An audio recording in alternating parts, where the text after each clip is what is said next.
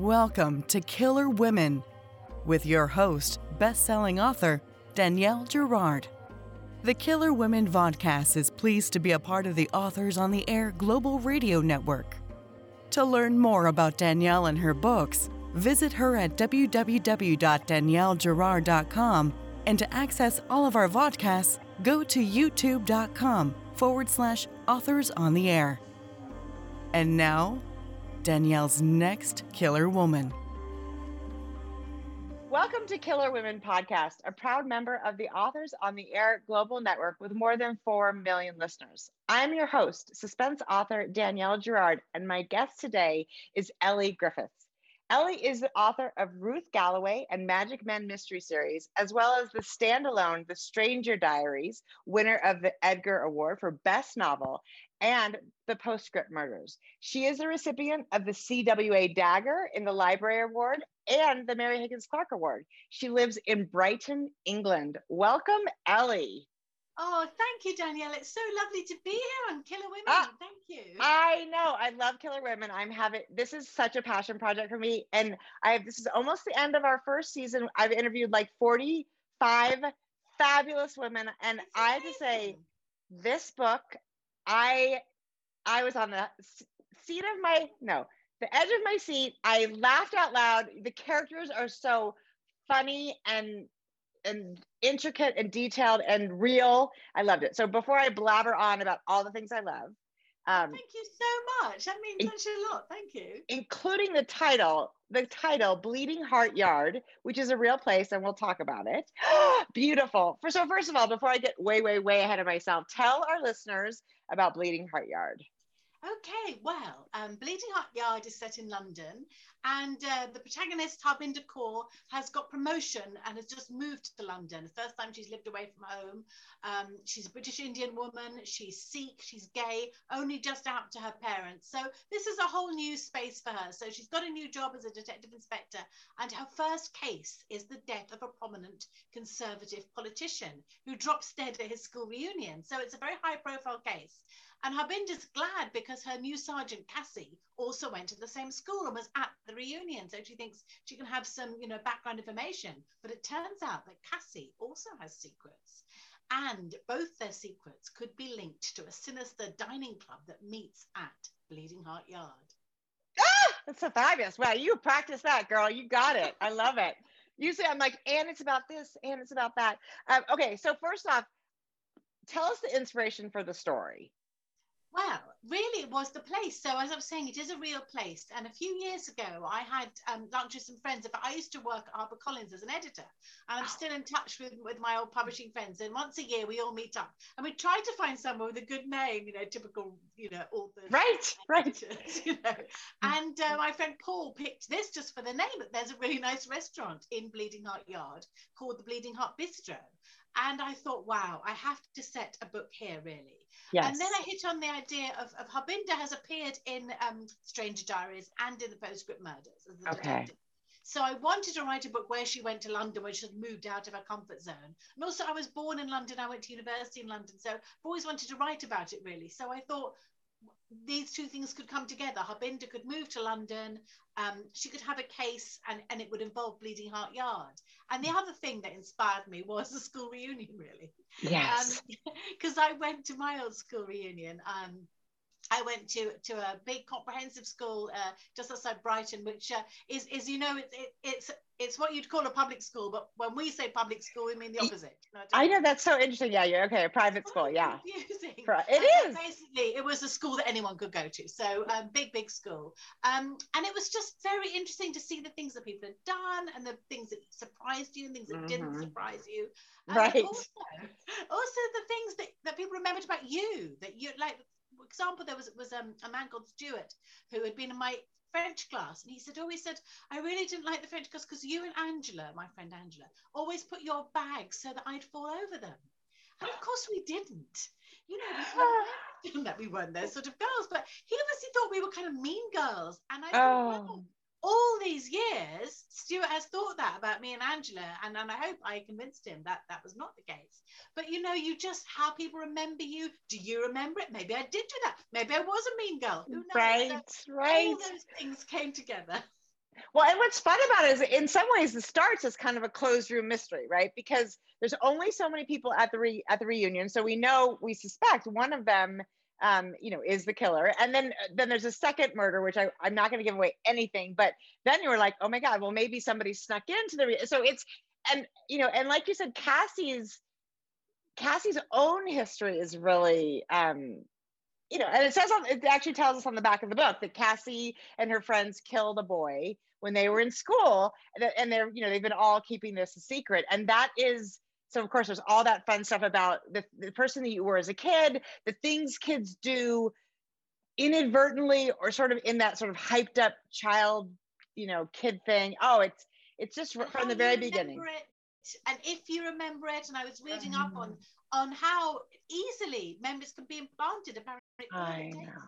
I know. Somebody, well, I'm sure as a suspense writer, you've been there yourself in fiction, but all it takes is somebody to tell you that you were there and you start to believe it. But like me and the bag and right.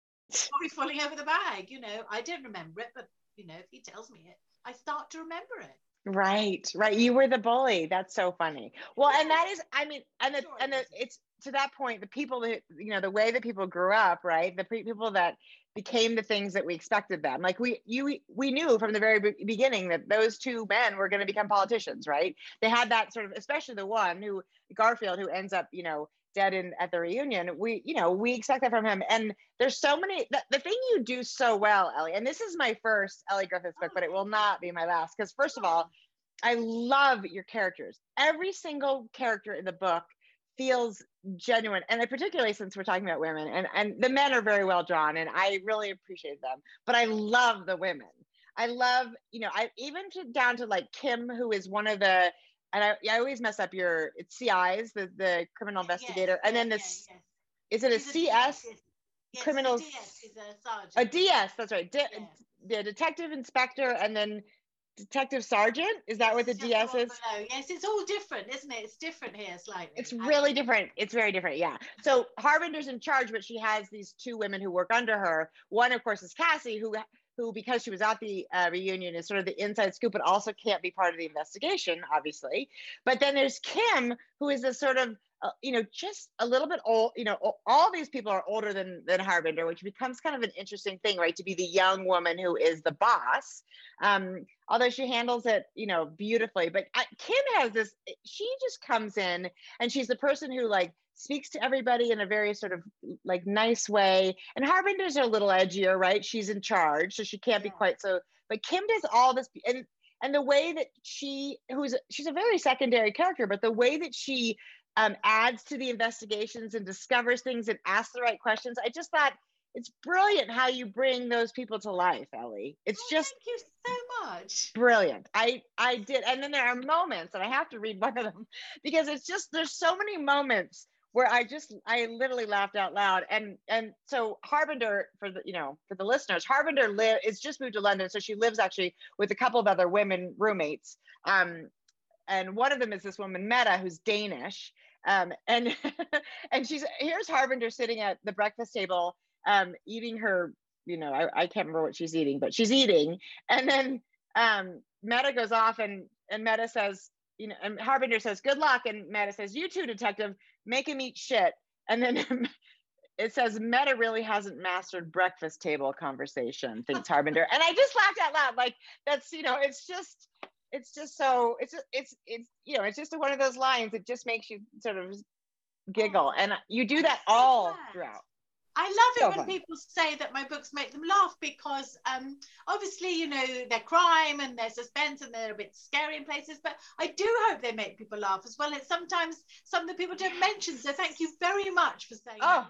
It's so there's just so many of those lines. I'm not going to give them all away because but I really do feel like read this book and you will, of course, be on the edge of your seat, and it's very suspenseful, but there are moments when you will laugh and be like, oh my God, and Harbinder has this very dry, very sharp sense of humor, about so many things, the way she looks at her staff and the world. And it's fabulous. The music, everything about it. I love that. So tell me about Harbinder. I did not know that since this is my first Ellie Griffiths book, I didn't realize that she was a continuing character.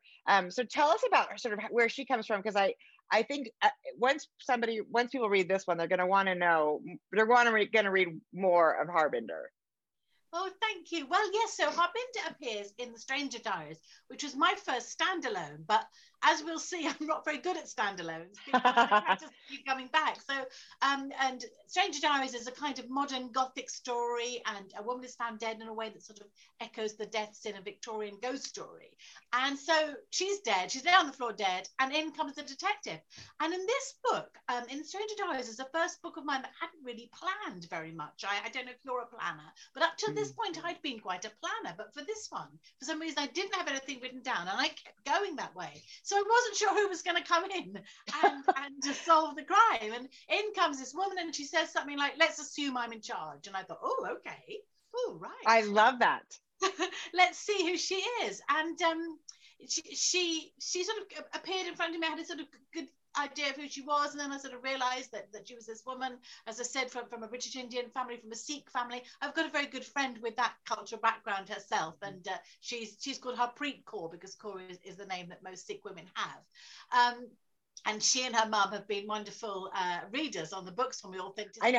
I noticed you didn't mention in the acknowledgements, which I love. I was telling you, I always read the acknowledgements first. So yes, I love that you do that. I love that you have this connection, because it really does add so much authenticity. And like when she's missing the food, she's like, yes, "It's not as good as your food, Mom." And of course it's not, right? Mom, Balvinder, is fantastic on the food. So she has really helped with the food. So yeah, so she comes in this background. She's gay, and originally wasn't really out to her parents, but now kind of is.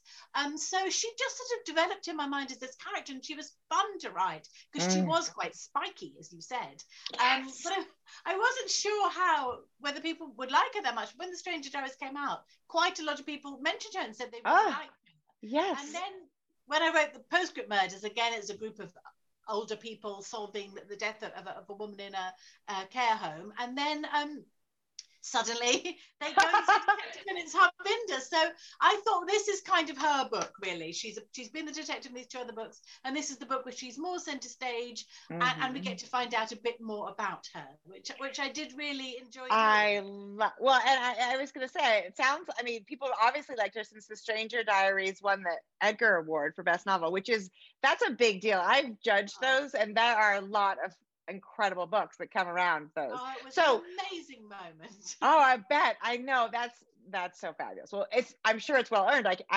That one's on my list for sure. Now, so are we going to see her again? Because I'm like, I don't know. Who knows? In some ways, a bit of her story has sort of come to a close in this book. Yep, it's true. But I'm so bad at saying goodbye to my characters. I really wouldn't dismiss her appearing again. And I have actually got a little bit of an idea for the characters in The Postscript Murders to appear again, and I'm sure she would appear if that was the case. But kind of this is her move to London. Yes. This is her case. So, and we do leave her in a very lovely spot. So I understand that too. It's sort of like there's a part of you that's like, it would be okay. Yes. But I appreciate. So it sounds like I want to hear a little bit more about the plot, the method. You said in your early books, and I'm going to lose track here. So is this your 4th or 5th book? Well, altogether. Oh no, because there's a series too. Yeah. I have a feeling it's my 30th book. And I'm now feeling a bit upset that I haven't made a bit more of this, and reminding my publishers. And I'm pretty bad at maths, Danielle. So I have written 15 Ruth books. Oh my gosh. 6 Brighton Mysteries. Then there were 4 children's books and 3. I've just got my anyhow. It's coming into the late 20s. Anyhow. Oh my God, that's fabulous. Okay, you're right. I literally did not do my research. Well, I should say you deserve some, champagne and all sorts of whatever goodies you want. Yes, I shall remember it, because it comes out the 15th of November in the US, and that will be my moment when I say to everyone, well, I just better do the maths first. But I think it's coming up to my 30th book. So yes. Yes. actually, I did write before under my own name, which we discussed earlier. My real name is Domenica De Rosa, and I wrote kind of romances under that name. So if you include those, I'm over the 30th mark. Oh my God. And we did talk about that because Domenica De Rosa, you had to write romances. There was no, you really didn't have a choice. Exactly, yeah. But that's, we were talking about how this is actually something that a lot of authors do when they have very different types of books, right? They have, Darby Kane does it and you do it. And I was commenting before how hard it would be for me to recognize somebody calling my name. If the name were I'd have to pick something that was really like, I don't know. I would have to pick Danielle again and just change the last name because otherwise that would be that would really be beside the point, wouldn't it? Then I guess it would. I'm Danielle, and this is my pseudonym, Danielle. Yes, I know, it's true. I feel like I would fail. Everybody would think I was just a total brat because I would never respond to anybody calling my name. Well, that is the problem at first, because with me, what it was my agent said, when I wrote a crime novel, oh, you need a crime name because Domenica De Rosa, one, it sounds made up, and two, it sounds a bit romantic. Yes. It's Italian. My dad was Italian, and so that's. It's a beautiful name. Well, thank you. It means Domenica De Rosa means Sunday of the Rose, which is rather. Oh. That's a book title, lady. Well, isn't it? And I always thought, I did always want to be a writer. And I do wonder if it was because I had such a writery name. So it's quite ironical that now I'm so much better known by a different name. Totally. But to get back to what we were saying before, it is difficult at first. People say Ellie and you don't recognize you. Right. You don't look around and people think, oh, she's a bit stuck up, that Ellie Griffiths. Right. But tell you where it is quite useful is if you go to Starbucks or something like that where they write the name on the cup. Yeah. And I spent my life saying Domenica. No, Domenica. Oh, no, yeah. Don't worry. But now I can just say Ellie and that's fine. They get it right. Well, I'm Daniel. I'm always Daniel at Starbucks. I don't know why. It's fine. I'm like, oh, it's me. Yeah. I'm Daniel today. Maybe that would be my pseudonym. I'd be Daniel something. And that could be a plot point in a book, couldn't it? Somebody shouts out Daniel, but it's not. It's Daniel. Oh, I love it. I love that your brain is working. Okay, so you've written a million books you're so many books, which is fabulous. So tell me, you mentioned that the Stranger Diaries was the first book, I think you said that, where you didn't kind of plot it out. So talk to us about like how you sort of do a book. Have you sort of transitioned? Are you still a plotter sometimes? How does that look?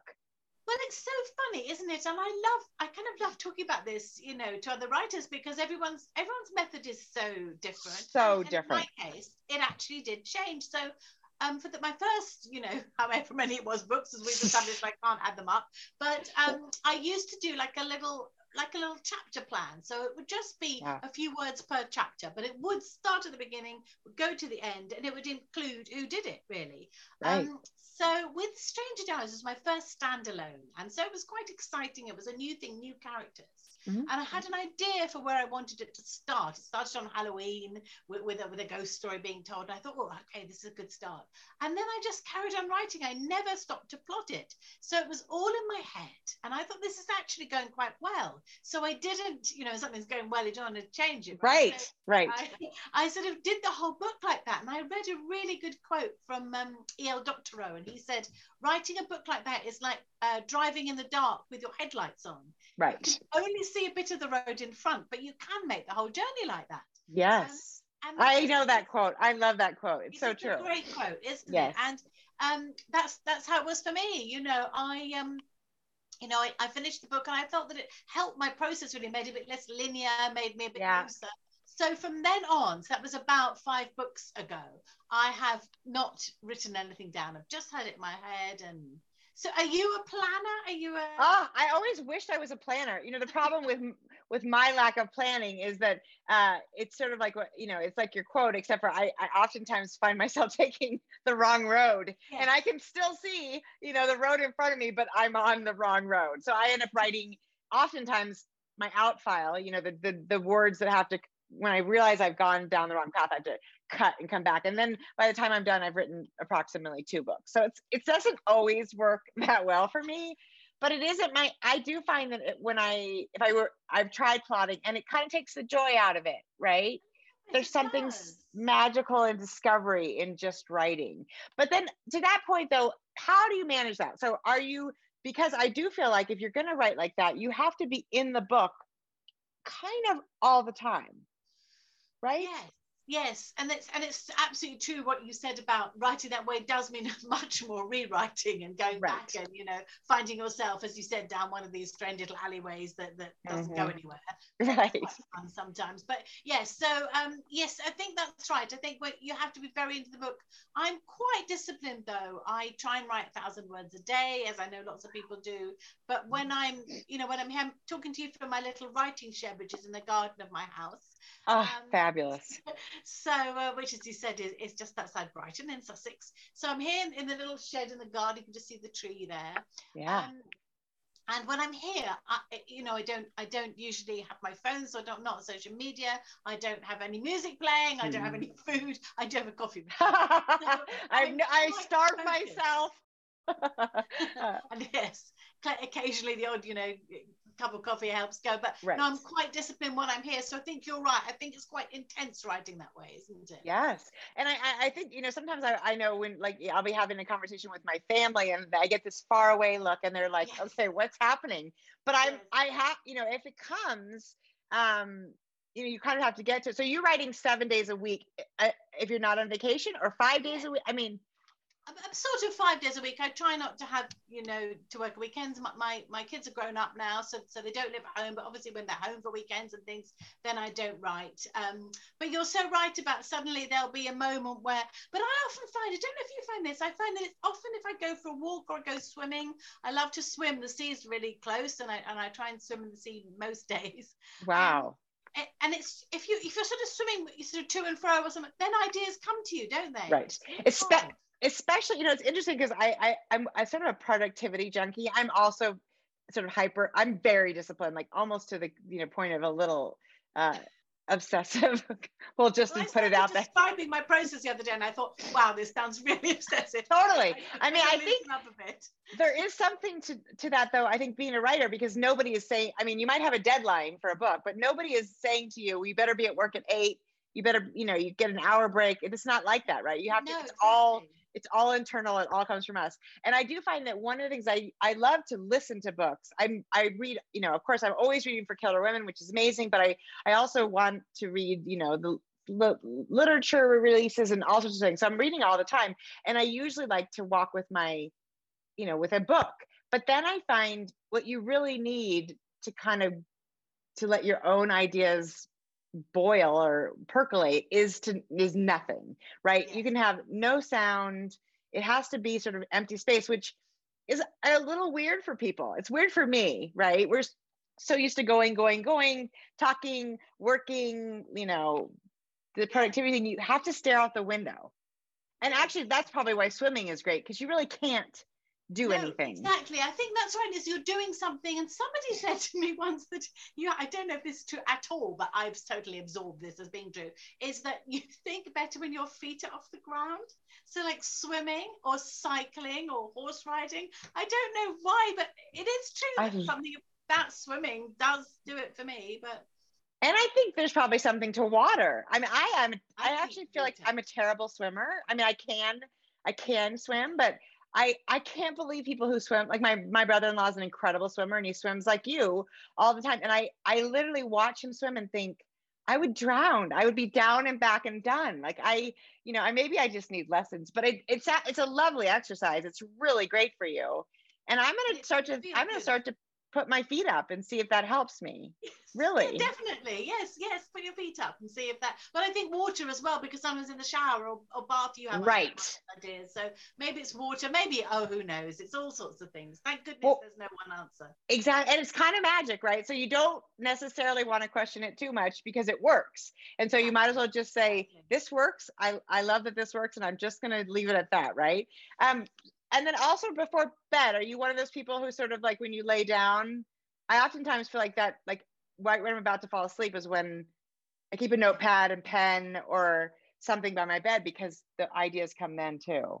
Yes, that's true. And I also, sometimes to try and go to sleep, I do things like sort of try and think of alternative endings to some of my favorite books, but then that can keep you awake because you think, right. Wow, such a good ending I've thought of from, for this Georgette Heyer novel. I've really got to, but I think that you're right. I think that's a creative time too. It totally is. So, okay. So you are now kind of a pantser, which I do think it's sort of fabulous. I do love people. I love the idea of plotting, but it as I said, it doesn't really work for me. And it sounds like you found kind of a new version of magic by just sort of moving ahead in your stories. Yeah, I think so in a way. And also I think it's also about kind of trusting yourself, isn't it? Because I think now I do kind of trust that it is all going to come right in the end. Because, goodness, I hope it's true of everyone. You do always have that moment, don't you? You think, wow, this is never going to come together. Oh, how is this going to work? But it does, doesn't it? Touch wood. Yeah. Touch wood. I mean, it's not much wood in my office. I have some. I'm touching it for both of us.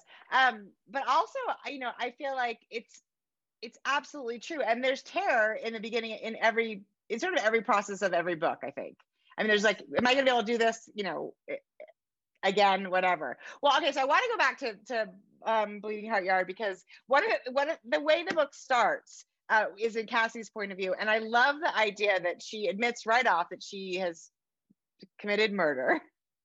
And then she decided that kind of the best way to handle that is to become a police officer, which just made me think, okay, wait, how many police officers out there murdered people in their youth and think this is the job for me because I can kind of keep my finger on the pulse? But I love, she is also so, she's wonderful because I also have grown children, and they sort of candor about wanting to have a career and managing children, and her husband, who's lovely but says you don't need to work, which they do sometimes, and it's like, I'm not really doing it for you. Is that, I mean, I sort of talk to me about where Cassie comes from, because she's obviously new to this book. This is the first time you've met her.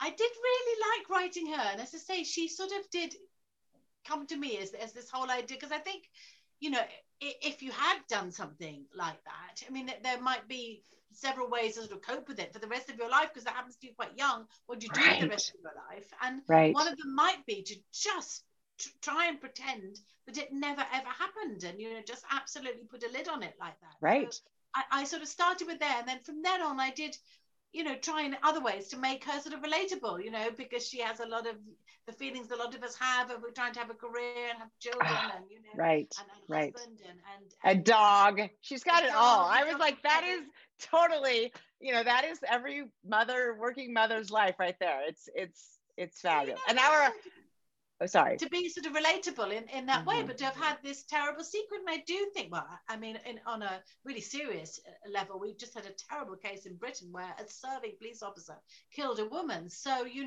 do have this, police officers do kill sometimes. And I think it's sort of believable that if you've been involved in the law in that way and keep thinking about it, you might decide to go to the other side, to sort of, because you might think that's the safest place to be. So I thought that possibly, it is a bit of a jump, and all her school friends are a bit surprised that this is what she does with her life. Yeah. I think it is a bit believable if you've been obsessing about it and thinking about it, much as she tries not to.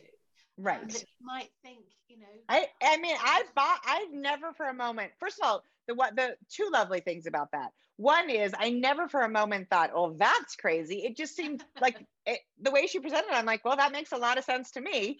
And the other thing about it is she's not unlikable.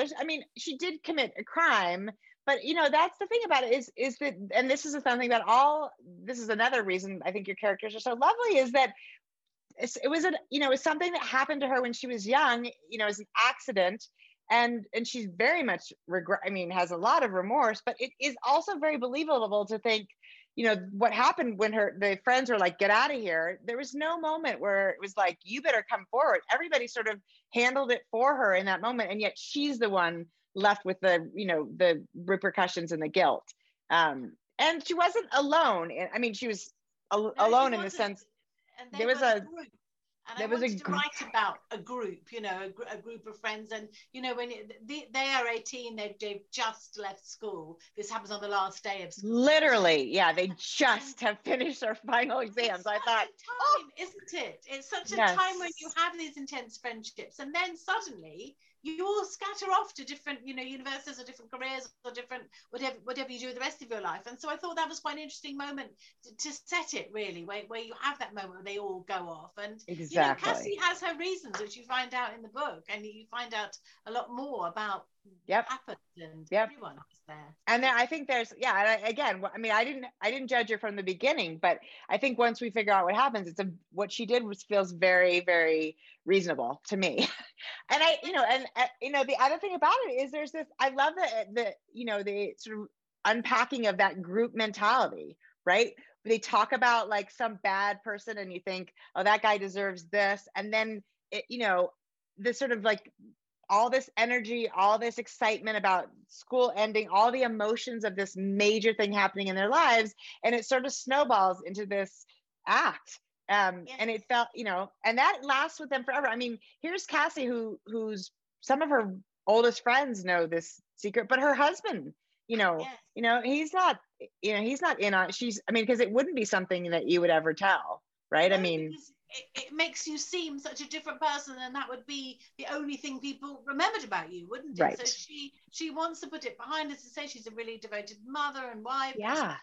And loves her job. And so I wanted to explore all of that. So, and also the idea of the group and the people who were important in this group of 18-year-olds who weirdly still seem important. Right, because they become, like, half of them become really famous, right? Yes. And there are schools, there's a particular school in London that's known to be a comprehensive, i.e. properly public school, but where a lot of rich people tend to live nearby, so sort of pop stars and actors and things, and they send their kids to the school. So people like Ed Miliband, who was the head of Labour Party, went to the school, and so did lots of famous writers and artists. And so it's comprehensive, but it's also sort of elite in a different way. I want to write about all that and about the class difference, because Anna... Right. Who's the other protagonist? She's working class and just happens to live in a sort of council estate nearby the school. So, right, and that's enough. I mean, like, we haven't even talked about Anna. I mean, that's exactly right, because she's this whole other, she's escaped. She's left and lives in Italy now, which is lovely. I love Italy. And she feels. It's funny to see people reflect to her who she was to them, because who she feels like she is, it's like you said about the boy you tripped mercilessly when you were in high school. She feels like a very different person, and yet these people look at her and think about her strength and and her independence, which she doesn't feel. And I think that's another way you could be different. People can look at you like you were the mean girl, which of course you're like, I was never the mean girl, but also they can see strength in you that you didn't ever feel in yourself, especially at that age, right? None of us feel like we've got our shit together. And I think people keep telling her that she was quite cool at school, and she doesn't think that at all, because for her point of view, she was different because, she didn't have much money. She had to have a weekend job and things like that. But of course, they thought that was quite cool.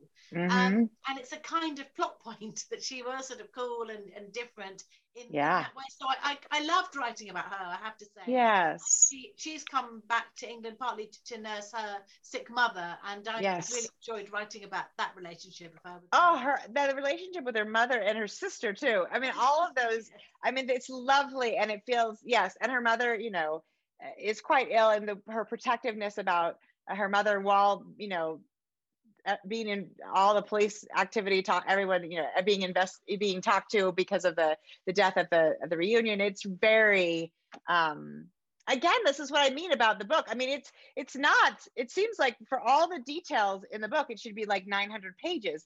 And yet you have this ability to paint these characters with just these beautiful brushstrokes that give us and I think that economy. Thank you, Danielle. What a lovely thing to say. It's so true. And I think you've written 30 books now that I think so, yeah.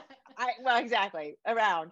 But I suspect you probably do that naturally. But it's such a gift, because I think so many times you read a book where we spend a lot of time talking about a character to get really what can be delivered, from a real professional, there with a very light touch, and you do that.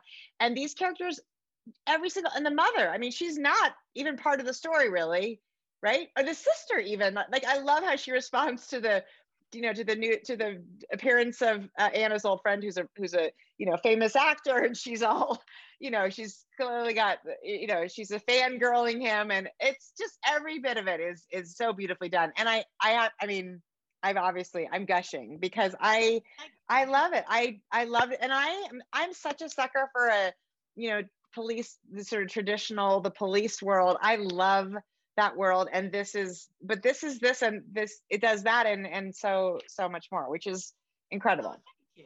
You're fabulous. Oh, thank you. How lovely. I'd love to come on the show. I know, right? Who doesn't want to be told they're fabulous? But you are actually, exactly. You are actually fabulous. Okay, so now that I'm gushing over this, so what is coming? This is coming out in the US in November 15th. November the 15th, yes. Okay, so, and I think our air day is a little later than that. Okay.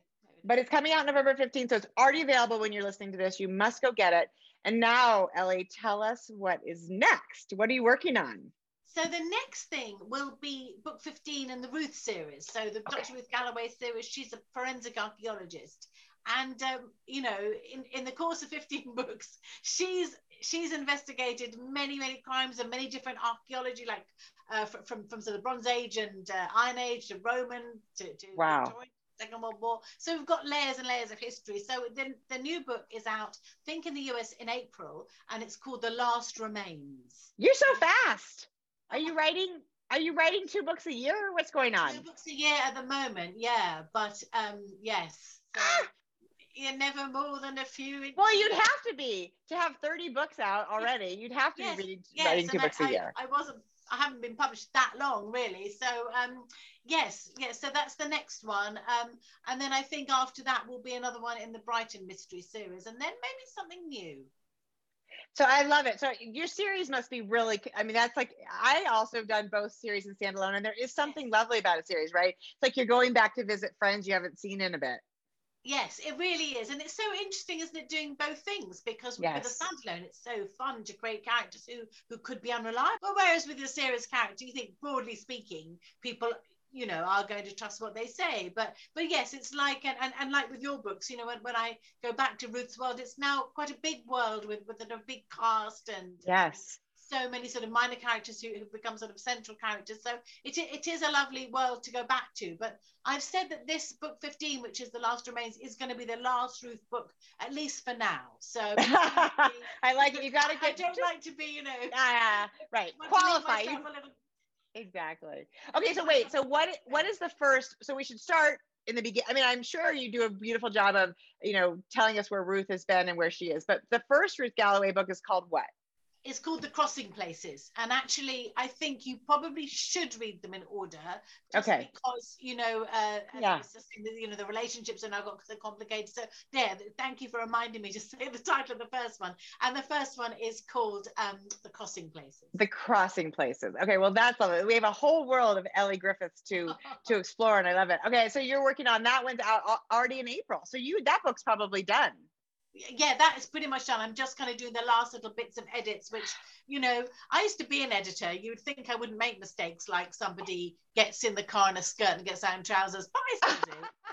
I love that, right? It happens. Where your editor writes in the margin, is it still Thursday? Yes, I know. I actually have to do, when I write a draft, at the beginning of each chapter, I have to tell myself what day it is. So I know. I do too, yes. Otherwise, I'd be like, and I also, characters never eat. They never go to the bathroom, and that's all fine.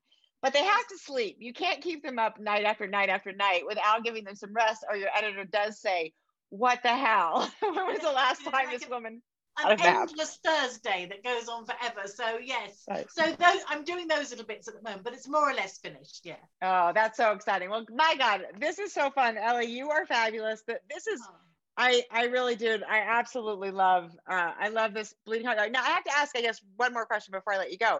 You mentioned that it was fun to write in London. So are the other books set not in London. No, so this is my first book set in London. So the Ruth books are set in Norfolk. Have you ever been to Norfolk?